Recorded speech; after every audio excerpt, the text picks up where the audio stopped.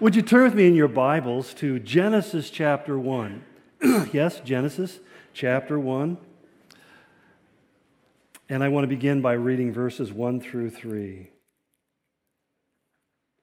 And if you don't mind, would you stand with me as we read this passage together? Genesis chapter 1, beginning in verse 1. The text reads as follows. It says, "In the beginning, God created the heavens and the earth. Now the earth was formless and empty, and darkness was over the surface of the deep, and the Spirit of God was hovering over the waters. And God said, 'Let there be light,' and there was light." Let's pray. Father, I ask as we focus this morning on the importance of your word in our life, that your Holy Spirit would teach and instruct us in your ways. That God, in the end of the day, that any man who can be easily convinced is probably just as easily unconvinced. Lord, we don't need convincing, we need conviction. We need to believe deep in our hearts that your word is literally your word, that we might not only take it seriously, but develop an appetite for your truth. We pray for your grace in this, Lord, in Jesus' name. Amen. You may be seated. Well, if you've been with us in this series, so far you've seen that we've looked at three aspects of how God relates to mankind. We talked about God, first of all, as the creator, the architect of all things, but not only the architect and designer, but the builder, the one who sustains and maintains the universe. Along the lines of what Paul said to the Colossians when he wrote to them, he says, "For by him," speaking of Christ, "all things were created, things in heaven, things in earth, visible and invisible. All things were created by him, for him. He is before all things, and in him all things hold together." So essentially, that's the foundation upon which any knowledge of God or experience of God has to begin. That we need to understand that we live and move and have our very being by his will and purpose and design. That secondly, we talked about him not only being the creator, but also the ruler of the universe, in the sense that he makes and enforces all of the rules that govern everyone and everything. We recognize readily that he has made rules that govern the material universe. I mean, when you parked your car on the way in here today, you had no concern that it was going to float away. Gravity was going to ensure that it was still on the ground, maybe not still in your possession, but still on the ground. And, it wasn't going anyplace else. We understand that this is a law of nature that governs all things and is inviolate. It can't be changed. But there's also rules of what we might call the spiritual universe. When he says, for example, in Galatians 6:7, "Do not be deceived, God cannot be mocked." Literally, the word mock there in the original means to turn up the nose and sneer at. That people can't just dispatch God as insignificant, because he says a man reaps what he sows. That whatever comes out of me will be like seed on the ground that will produce a consequence. And then thirdly, we talked about, despite the fact that God has rules and you and I tend to break them with predictable regularity, that there's a rebellion against his rulership and his rules. We call this thing sinfulness. That nevertheless, he is a gracious God who does not reward us according to what we deserve, but shows us his mercy and his kindness. Which brings us today to the fourth identifying characteristic of God and his relationship with you and me, and that's simply the fact that our God is a communicator. He's a communicator. In other words, when we look at the passage that we just read, he says the earth was formless and empty, and darkness was over the surface of the deep. And then it says, "And God said, 'Let there be light.'" We kind of read past that and don't stop and think for a moment. Wait a minute. God said something. God is a speaker. He has a voice. He has a language that he communicates in. So that in the first two chapters, 16 different times, he says, "God said, God said, God said." We find in the rest of the 5 books of Moses, 45 times, God said, 91 times in the Old Testament. In other words, this repetition is telling us that God is regularly, consistently, ongoing, speaking into the creative world in which we live, and particularly to you and I as part of his creation. And when he spoke, as Francis Schaeffer said in one of his great books in his trilogy of Arguments for God, he said, he is there and he is not silent. He is there and he's not silent, as some people say, well, how do you know? In fact, he says when he spoke to us, he spoke with power, as the psalmist said in Psalm 33, by the word of the Lord were the heavens made, the starry host by the breath of his mouth. For he spoke and it came to be. He commanded and it stood firm. Which really brings us to this idea of God being a communicator and God being one who has words that he wants to communicate to us and wants us to respond to. So important is it to God that in Psalm 138 he said the following, you have exalted above all things your name and your word. Above all things, your name and your word.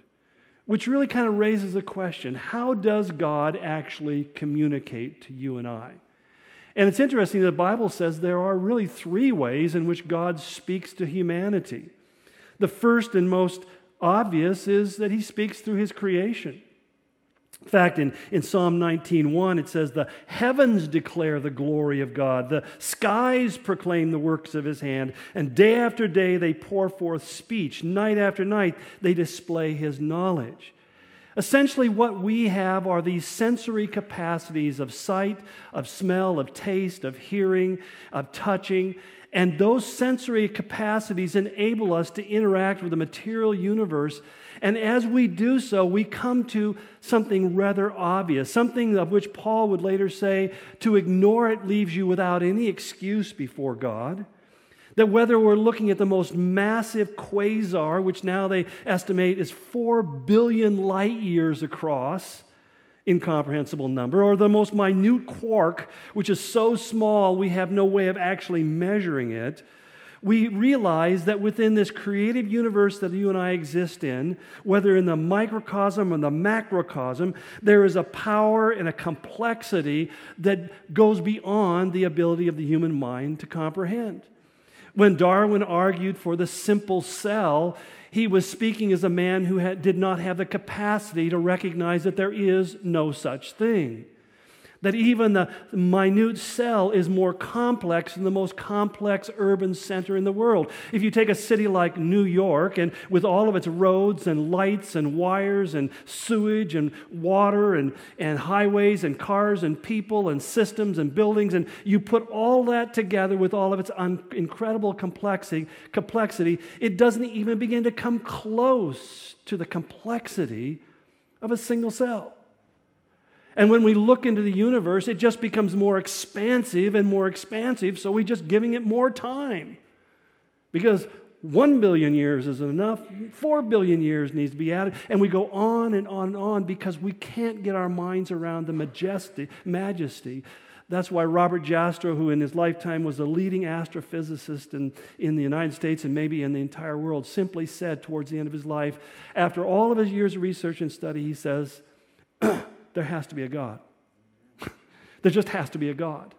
It's something that's undeniable. That's why, in fact, Isaac Newton so interestingly said, in the absence of any other proof, the hand alone would convince me of God's existence. The hand alone. The thumb. He just said, if you look at what goes into the operation of this one part of our body, that in itself has such amazing complexity and design perfection that there has to be something of greater intellectual capacity than, well, it's kind of humorous when you say it like this, I think, but when you just simply say that the protoplasm thought himself into being. I mean, I don't mean to be facetious or rude, but I mean, Jesus said you can't add 1 cubit to your height. You can't stop your hair from going or growing. You can't do any of those things, and yet somehow we arrogate to ourselves the idea that we just thunk ourselves into being what we are. I don't understand. But anyway, but it's why the psalmist offered this criticism. He said, the only fools, albeit very possibly highly educated fools, say in their heart there is no God. And by calling them fools, he isn't saying that they're stupid idiots. What he's saying is there's folly, there's a folly that men are subject to, where even brilliant men can make choices and decisions that are so obviously wrong to even a small child. That's why teaching small children evolution is such an uphill battle, because to them, they just look at it and go, that doesn't make sense. We have to condition them to believe that. In fact, Peter would put it very simply where he says, they willfully shut their eyes to the facts. It's determined. Don't just confuse me with facts. But there's a second way in which God speaks to us, and that's through human messengers. We call them prophets, or Scripture does, and what they produced through their inspiration is Scripture. We call it special revelation. On one hand, the nature we look at, there's sensory perception, but special revelation is God literally speaking into people's lives. In fact, Hebrews chapter 1 reads this way: in the past, God spoke to our forefathers through the prophets at many times in various ways. Again, 2 Peter 1:19, he says, no prophecy of Scripture came about by the prophet's own interpretation, for prophecy never had its origin in the will of man. In other words, they didn't sit down and say, I think I'll write a Bible. For prophecy had never, but men spoke from God as they were carried along by the Holy Spirit. In fact, Paul added it in writing to Timothy, he said, all Scripture is God-breathed and is profitable. So that God basically says to us, I have chosen to speak into the lives of individuals and speak through those individuals that they might communicate my heart, each with their own personality, with their own stylistic ability, their own vocabulary, their own language, but it becomes an expression of my heart that I want you to grasp. But lastly and thirdly, maybe and clearly most importantly, as the writer of Hebrews would say, in these last days he's spoken to us by his Son, whom he appointed heir of all things, and through whom he made the universe.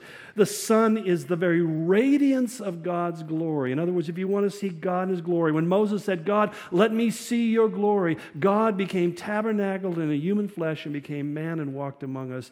And essentially God saying, you want to see what I would look like if I were in your world? It's Jesus.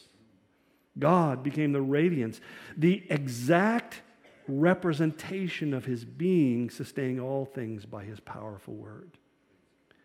These three sources of revelation are so obvious again that when Paul wrote to the Romans, he said, to deny them is to leave you without any excuse, because, he said, what may be known about God is plain to them because God has made it plain to them. And yet, this plainness that he speaks of is contradicted by what we see in the world around us. In fact, Jesus himself said that there would be people who would be seeing, but they would not see. They would be hearing, but they would not hear, and they certainly wouldn't understand, or literally the term means to gain any insight from what they're observing. Have you had that experience where you're looking at something and you don't know what you're looking at? I remember the first one time when I was in St. Petersburg, Russia, and had a young man who was serving as a translator for our group, and he wanted to go with us to the Hermitage, the Winter Palace, which is a great art gallery, among other things now. And he was an art student who had a significant background in that field. And so even though I had been there about 6 times previously and just kind of oohed and awed and gawked at stuff that I didn't really understand, he began to walk me through the galleries and explain to me why a Da Vinci was only this big and why these pictures over here were that big and all the technical things that went into it, and showed me all these things, what they were trying to say and communicate in various levels. And I felt like I had never been there before because my understanding had been expanded and I was seeing things that I had been looking at but never really had been able to take in. All of us are like that. We have those experiences where we don't know what we're looking at, and suddenly we are enamored by dimensions and depths of things that have gone past our view.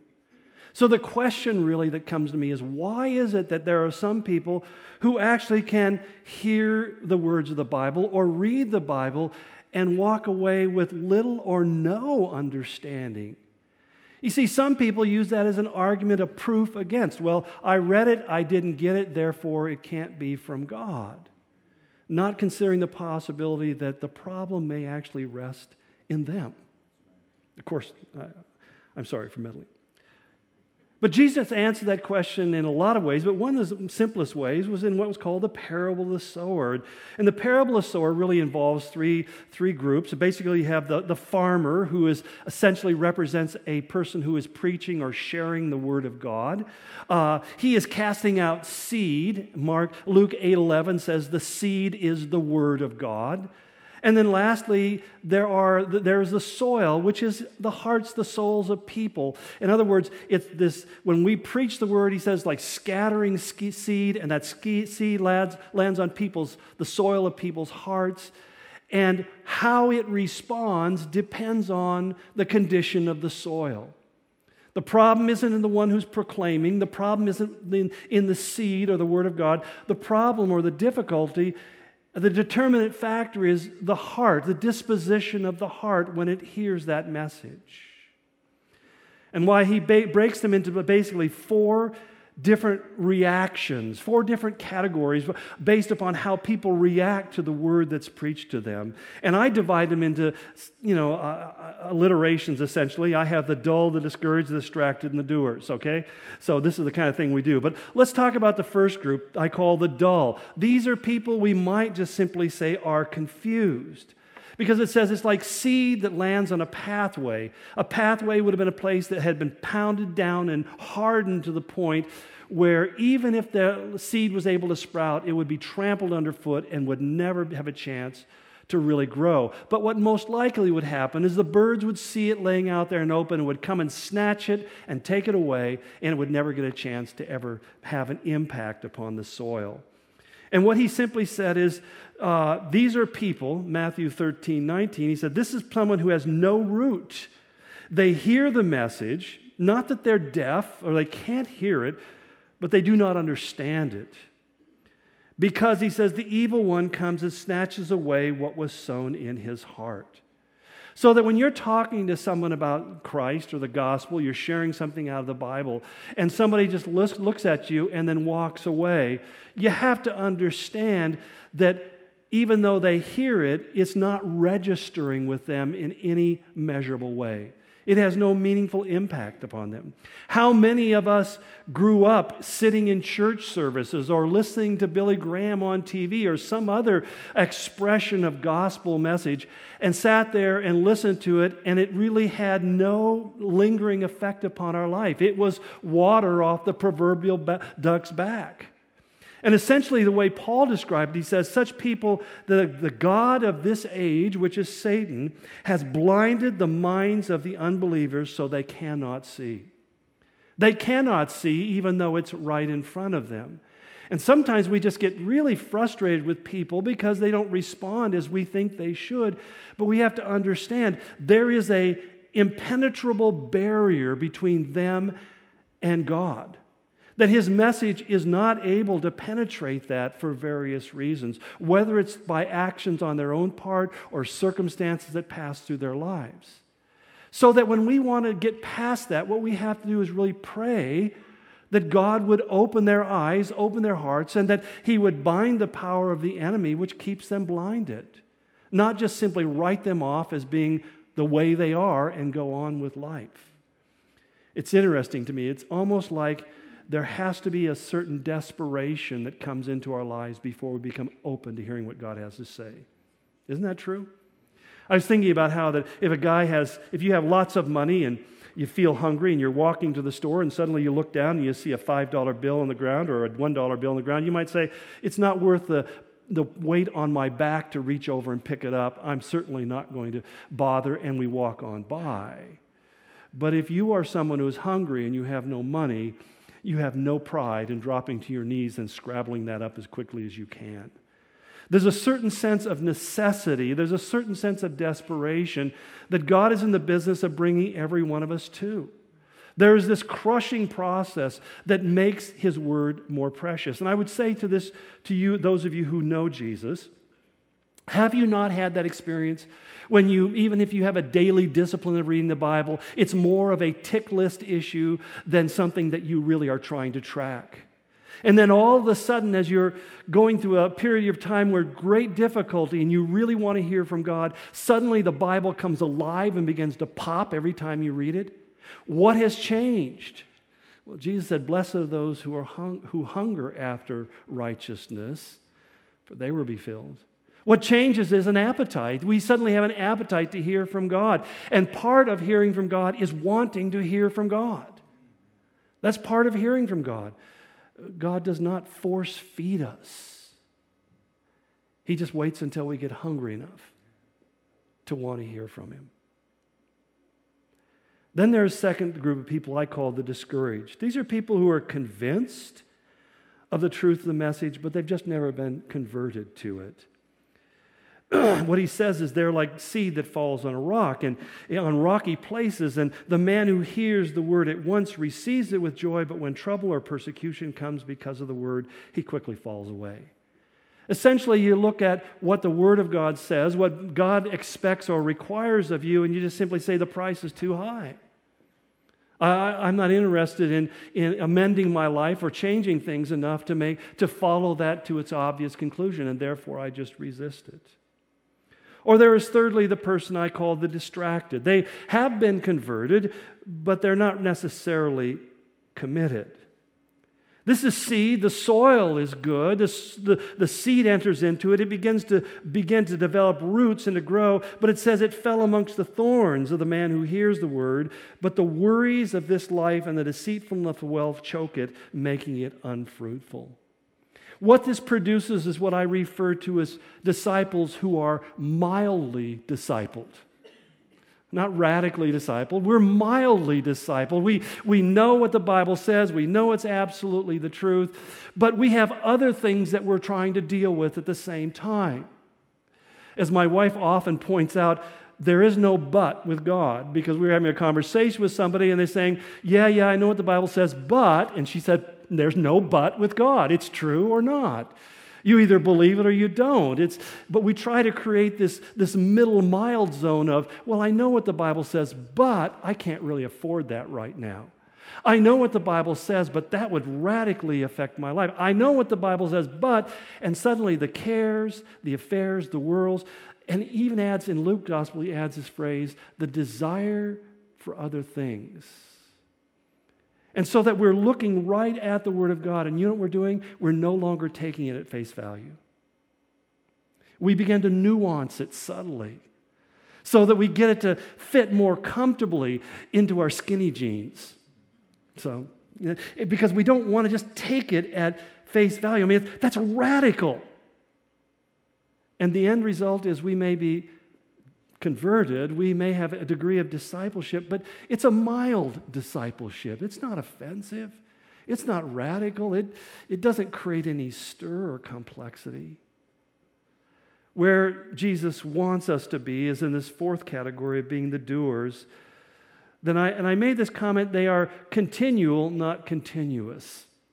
And I'll explain that in a moment. He says, the seed that fell in good soil is the man who hears the word and understands it, and he produces a crop yielding 30 times what was sown. The word understand there literally means that he grasps its significance. He has insight. He sees into it, not just on the surface. And he says that's the one who becomes a reproducer in their life. In those times, a farmer who could produce 5-6 times what he had planted was successful, because that meant he had enough food to survive the winter and then replant next year. But when he talks about 60, 100, 1,000-fold, well, that's not so amazing to us in our agricultural technocracy, but in their world, that was beyond anything you could imagine. And what Jesus was trying to say to them is, you have no idea the limitlessness of God's power in your life, what He can do through you if you just simply take my word seriously. Take my word seriously. One of the things that struck me was going to India and seeing miracles. I mean, we're not only seeing the demon-possessed who don't try to pretend like they're not, but seeing people literally healed of incredible diseases. And they're healed by somebody coming up and laying hands and praying for them, and then the disease is gone. I mean, it's very powerful. And I was talking with one of the missionaries there about it, and his answer was really interesting. He says, well, Jesus said that if you pray for the sick, they'll be healed, so we just believe that. So when people are sick, we just pray for them. In other words, we just take it for what it said. We don't sit back and say, well, does he heal everybody all the time? And is there a posture? Is there a position? Is there a formula? We begin to theologize about it to the point where it becomes empty and powerless. Because if no other reason is we just don't want to look stupid. I guess my question for you at this point is simply this. Where are you in this parable? Where do you fit? Where do you fit? Let me give you some statistics that may help you sort that out. Barna Research Group, which is, becoming almost legend for their work on analyzing the view of Christians and non-Christians about the church and the Bible and the gospel and Jesus and so forth, have recently come out with a new research study. One of the things they found is that 88% of Americans say they own a Bible. On average, every American has 4.4 Bibles in their home. So it's, when many times we think about, well, we need to get the Bible into people's hands. Mission accomplished. They've got it. If they don't have it in their hand, they've got it on their iPad or their phone. So, 88% of us have Bibles. 80% of Americans believe that the Bible is sacred. Does that surprise you? They believe it. Now, of course, understand it's how you define the word sacred, okay? But they believe it's a sacred. They believe it's God's word. And a third of Americans, 33% of us, believe that America's moral decline is directly related to the fact that we don't read the Bible anymore. But then again, only 20% of us actually do read the Bible with anything that's regularity. What makes it a little worse is only 9% of us actually believe that it should be taken literally. In other words, the vast majority of professing Christians look at the Bible and saying, well, you can't do everything it says. You can't just submit to it completely. You have to basically recognize that we live in a modern times, and therefore that changes what the Bible says. Now, I would agree to some point that many times we don't understand how to interpret it correctly, and we draw some simple conclusions. If it doesn't make sense, it's probably because the way we're looking at it doesn't make sense. But those are few and far between, those kind of issues. The real heart of the issue is very clear, and that's what people don't want to take seriously. So that when Jesus says things like in Matthew 16:24, he says, if any man will come after me, let him deny himself, pick up his cross, and follow me. Because he who seeks his life will lose it, but he who seeks to lose his life for my sake in the gospel will find it. And right away, your brain starts going, well, what exactly does that mean for me? And that's a good question to ask, but somehow our natural tendency is to try to define that down to a place where it really doesn't mean anything at all. We want to nuance it until it becomes comfortable and doesn't pinch us in any regards. And that's part of the issue I'll talk about in a moment, is the need for us to wrestle with those things. Because there tends to be in our culture a huge gap between what we profess and what we actually believe. See, when I first came to Christ, when I first became a follower of Jesus, I was told the following. Basically, this book will keep you from sin, and sin will keep you from this book. Now, it's based upon something that David said in Psalm 119. Much more elegantly, he wrote it. He says, how can a young man keep his way pure? By living according to your word. And then he says, I have hidden your word in my heart that I might not sin against you. This becomes the real challenge, because you can't respond to something that you don't know. And we live in an interesting era. They say it takes 18,000 hours in order for you to become an expert at anything. You have to do something for 18,000 hours. You want to be a biblical expert? Read the Bible for 18,000 years, about 10 years, and, by a normal schedule, and you will have a level of expertise. Interestingly, when we talk about our kids, they will watch about that much TV between the age of 5 and 18. So that what we find is we have a generation of young people who are experts in television, they're experts in computers and computer games and all sorts of forms of technology. I'm not saying that's all bad. I love stuff. I want an iPhone, an iWatch. But I'm not saying these are bad things. But the whole point is we look at the amount of time that we dedicate into those things.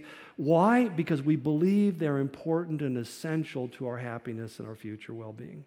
That's why. And yet the Scripture says, but this is where the issues of life are really resolved. These are where the deep answers come. And so at the end of the day, we can debate about quality time and quantity time and all that sort of stuff, but you just have to read it to know it. And that's why I would simply say that there are 3 things that can enable us to be better at hearing God in our life. How many times I had people saying, I just want to hear what God wants for me. And I love the one where they say, well, can you give me a passage or a place I can read that would help me deal with what I'm going through?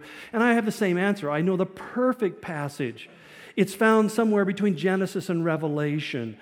Start reading it and you'll come across it sooner or later. And I say that not just to be, silly or whatever, however you want to describe what I just did. I say it because it's what I've done and I've found to be true. It's tried and proved in my own life. I've dedicated my life to that discipline, that reading in Genesis to Revelation and starting again. I tend to teach that way, except for certain instances like this where I backslide into a series. But it's because I really know that that works. And as I'm reading it, God speaks to me from passages that I never would have imagined. And every time you read it, it's like he says his mercies are new every morning. Do you ever think about the mercy of God to open your eyes to his word and show you something that you need to see? That's new every morning if we take advantage of it. As Swindoll once put so well, he says, the problem is you can't pull out what God hasn't first put in. I need to have his word put into me. So there are really 3 things that I think we need to do in order to have a better grasp of God's word, a better grasp of God's will, to hear him speak more clearly into our life. And I describe it, first of all, as opening your head. You see, you can't know it if you don't read it, and you will know it to the degree that you spend time reading it.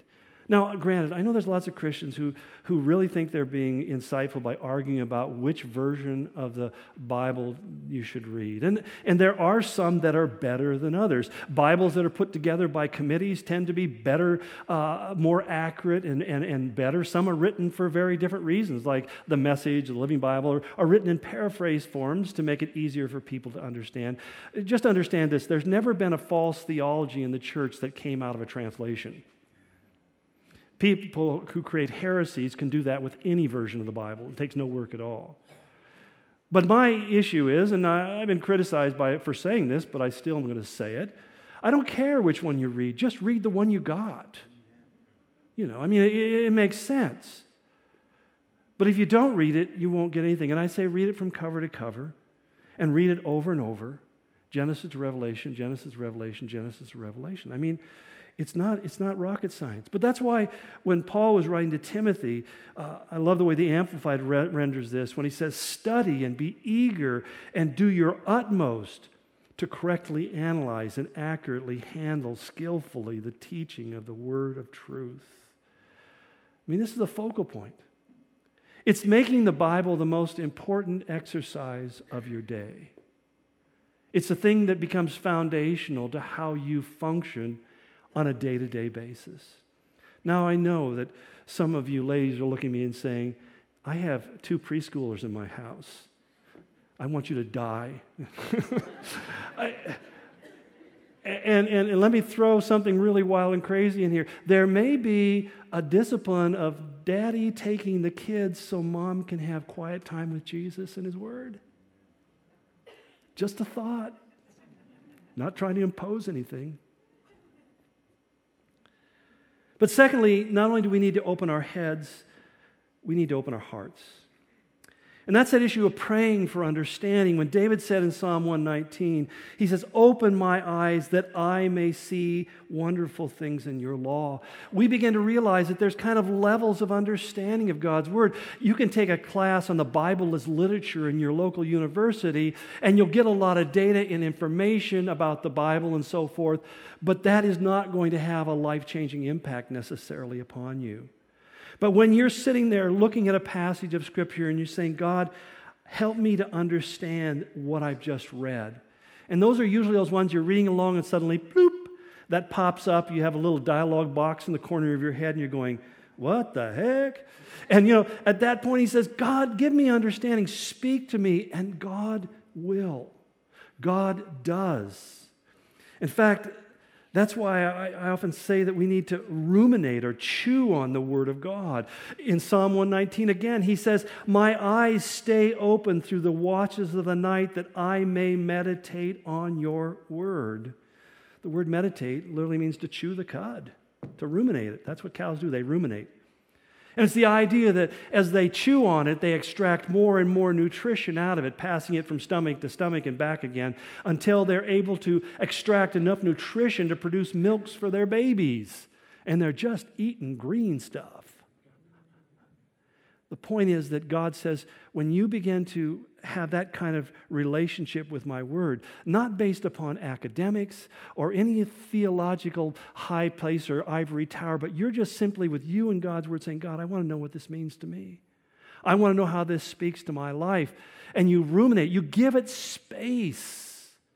You see, we live in such a time-pressured world where we're racing from thing to thing to thing. And there's some of you who aren't here right now because there's a 10 o'clock kickoff. And then some of you are here because you have DVR, so don't get self-righteous. Okay? But the whole point is that we get so scheduled out in our life that we are running so much from pillar to post that we say, "I'm too busy." And so in this fantasy of this ability to multitask, what have all studies about multitasking proven? You can do a bunch of things poorly at the same time. But if you want to do something well, you have to stop, isolate, and focus that you might do it well. And that's just a simple reality that if I'm going to know it with God, I've got to give it that space in my life where I can begin to chew on Scripture, let it begin to extract its nutrition into my life. And with that, there has to be this resistance to the way of the devil. The devil gets terrified every time he sees a Christian open his or her Bible and start reading it. He's terrified of you knowing what it says and drawing from it truth that can be life-changing. And so he will put everything in your way, every interference, every distraction. There's a reason I turn my phone off, shut my computer down. There's a reason I get up early in the morning and when there's no noise around, because I just know that the enemy is going to use every opportunity to keep me from being able to just focus. It's a battle that has to be fought, and it has to be fought daily, but it's worth it. It's worth it when you begin to realize that you come to that place in your life where you realize, without this strength, I couldn't go on. That's why David said in another psalm, "I desire your word more than my necessary food." Why did he say that? I see few of us who are simply skipping meals. And if we do, we say, "I've got to get something in my belly because I can't function. My body needs that fuel, that energy." How much more does your soul need that spiritual nourishment? That we need to open our heads, or we need to open our hearts, and we need to open our hands. Because Jesus said this in John 8:31. He says, "If you hold to my teachings," literally, King James reads, "continue in my word, you are really my disciples." I said before that there are those who are fruitful because they're continuous, not continual. Those words actually mean something slightly, but importantly different. To do something continuously means it's a repeated act. To do something continually means you do it without stopping. And sometimes we think that God's looking for continuousness out of us. When we fall short, then we feel we failed. God says, no, I don't expect you to be perfect. I expect you to drop the ball, but I want you to keep on coming back. You know, I have this daily reading discipline in my life that I've been doing for 45 years. And I remember there have been times I thought, I'm going to make sure that I never miss a day. And that usually lasted up to hours. Because suddenly life overwhelms you. But the whole point isn't that, well, I didn't do it at the exact hour that I had marked off, but I'm going to come back to this again, and I'm going to come back to it again. I'm going to make sure that it's part of my life. So that even it means at the end of the day, before I go to bed, I can sit down and say, okay, God, here I am, speak to me. Let me summarize it simply this way. God wants to have a sacred, divine, holy conversation with you. And one of the most clearest ways that he does that is through his word. But how does that work? That when you sit down, you open your Bible and you start reading it, your heart reacts to the truth. Not just your head, but your heart begins to react to what you're reading. And as your heart reacts, God registers your response. He looks at how you respond to his truth. Do you reject it? If you reject it, he says, I'll reject you. If I resist it, then he will begin to feel distant in your life, not close. If you wrestle with it, he'll wrestle back. And he'll engage in a wrestle, just like Jacob wrestled with the angel until finally he was broken and the angel was able to redefine who he was as a person. We read the book of Job. Job wrestles for 38 chapters, He wrestles with God. In the end, Job surrenders and suddenly peace comes into his heart. The wrestling is not a problem. Even resisting is not a problem. Just need to understand this, that you do not feel that closeness of his presence when you're resisting him. And not because he's pushing you away, but by resisting his truth, you're pushing him away. You're essentially saying, not now, I'm busy. But if I receive it, if I read his truth, and my reaction is to say, your word is truth, and I will embrace it, he will enter into a rejoicing experience with you. He will reward you with the ambience of his presence that will leave your life transformed. And that's the best way I can describe it. I don't know that there are those precious, wonderful moments where I am just sitting with God and I'm reading his word and I'm meditating upon it. I'm chewing it and I'm asking God, open my understanding of what I'm reading here. Speak to me from this. And suddenly God begins to minister to me in ways that I can't even begin to explain, that my mind begins to pop. The synapses are going off crazily. And I feel this wonderful sense of presence where I'm sitting there saying, God, I don't want to be anywhere else, doing anything else but what's taking place right now, right here. It's that perfect peace that passes understanding. Why? Because it's the peace that comes when your soul is abiding in his presence. So that when people say to me, why do you believe that the Bible is the Word of God? Why do you believe it's truth? We could sit down and have all sorts of discussions, and if you want to pull them offline, there's tons of them I've done on why we can trust the Bible and how the Bible is transmitted and blah, blah, blah, blah. All that data and information and proofs there. But in the end of the day, that's not why I believe this is God's Word. That's not why I read it every day. I believe it's God's Word because I've experienced it in my life and what it does. You experience it in your own heart. It's transformational in its impact. It alters everything. And you sit back and say, every time I've listened to it and responded to it and I've applied it in my life, it's proved to be true.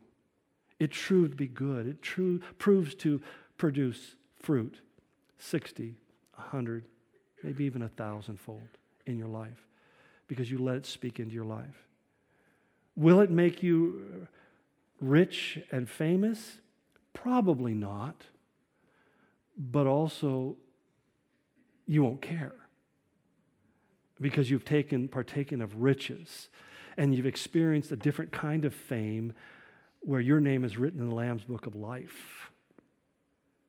And everything you do from that moment forward is going to be recorded and registered to redound to your joy and your glory and your reward when you're standing before His presence.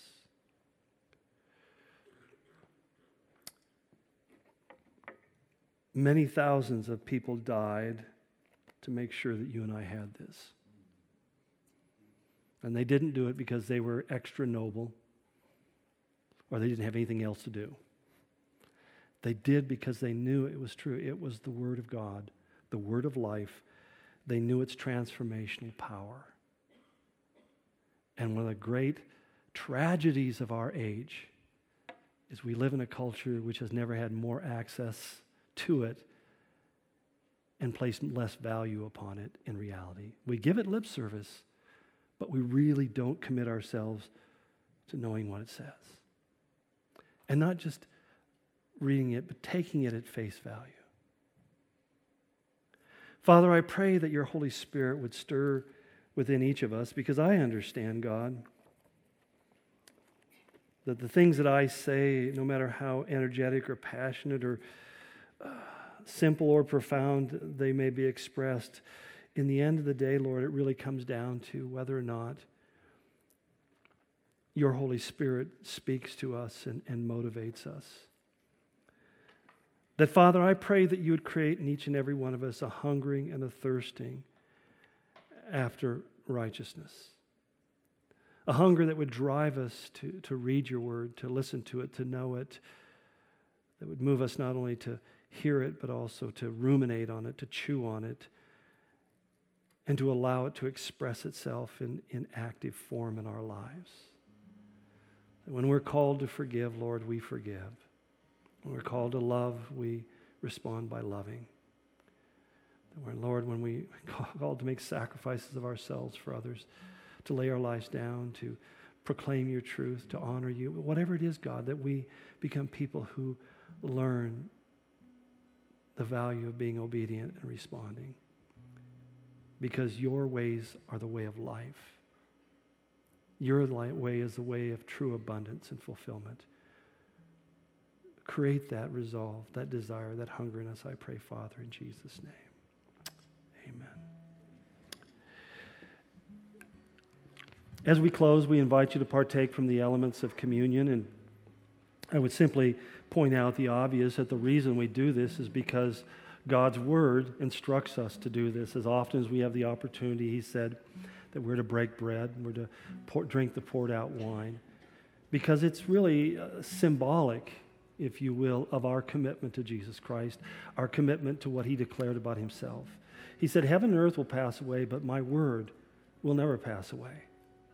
And so it is that we find ourselves 2,000 years later worshiping and responding to God because of the things that God said to us through His Word, especially what He said to us through His Son, Jesus. And so I really ask you to, as we continue in a short time of worship, that you would just pray that God would begin to strengthen that devotion, that commitment in your own life to being students of His Word, not in an academic sense, but Lord, that we would desire the Lord's Word more than we would desire our necessary food. That before we ever get up in the morning and stick food in our mouth, we would make sure that we have the Word of God in our heart. You can drink coffee, that helps. But at the end of the day, you say, well, no rules, no regulations, no legalisms. We're not even talking about that. Nobody says there's no law that says you have to eat breakfast tomorrow morning, except at my house. But anyway, there's no law. But why do we do things like that? Why do we have lunch? Why do we have dinner? Because we understand it's survival. This is survival. Because one of the things that Paul warned, he said in the last days, that people will no longer be willing to listen to this. That's what's going to happen. That's what's happening.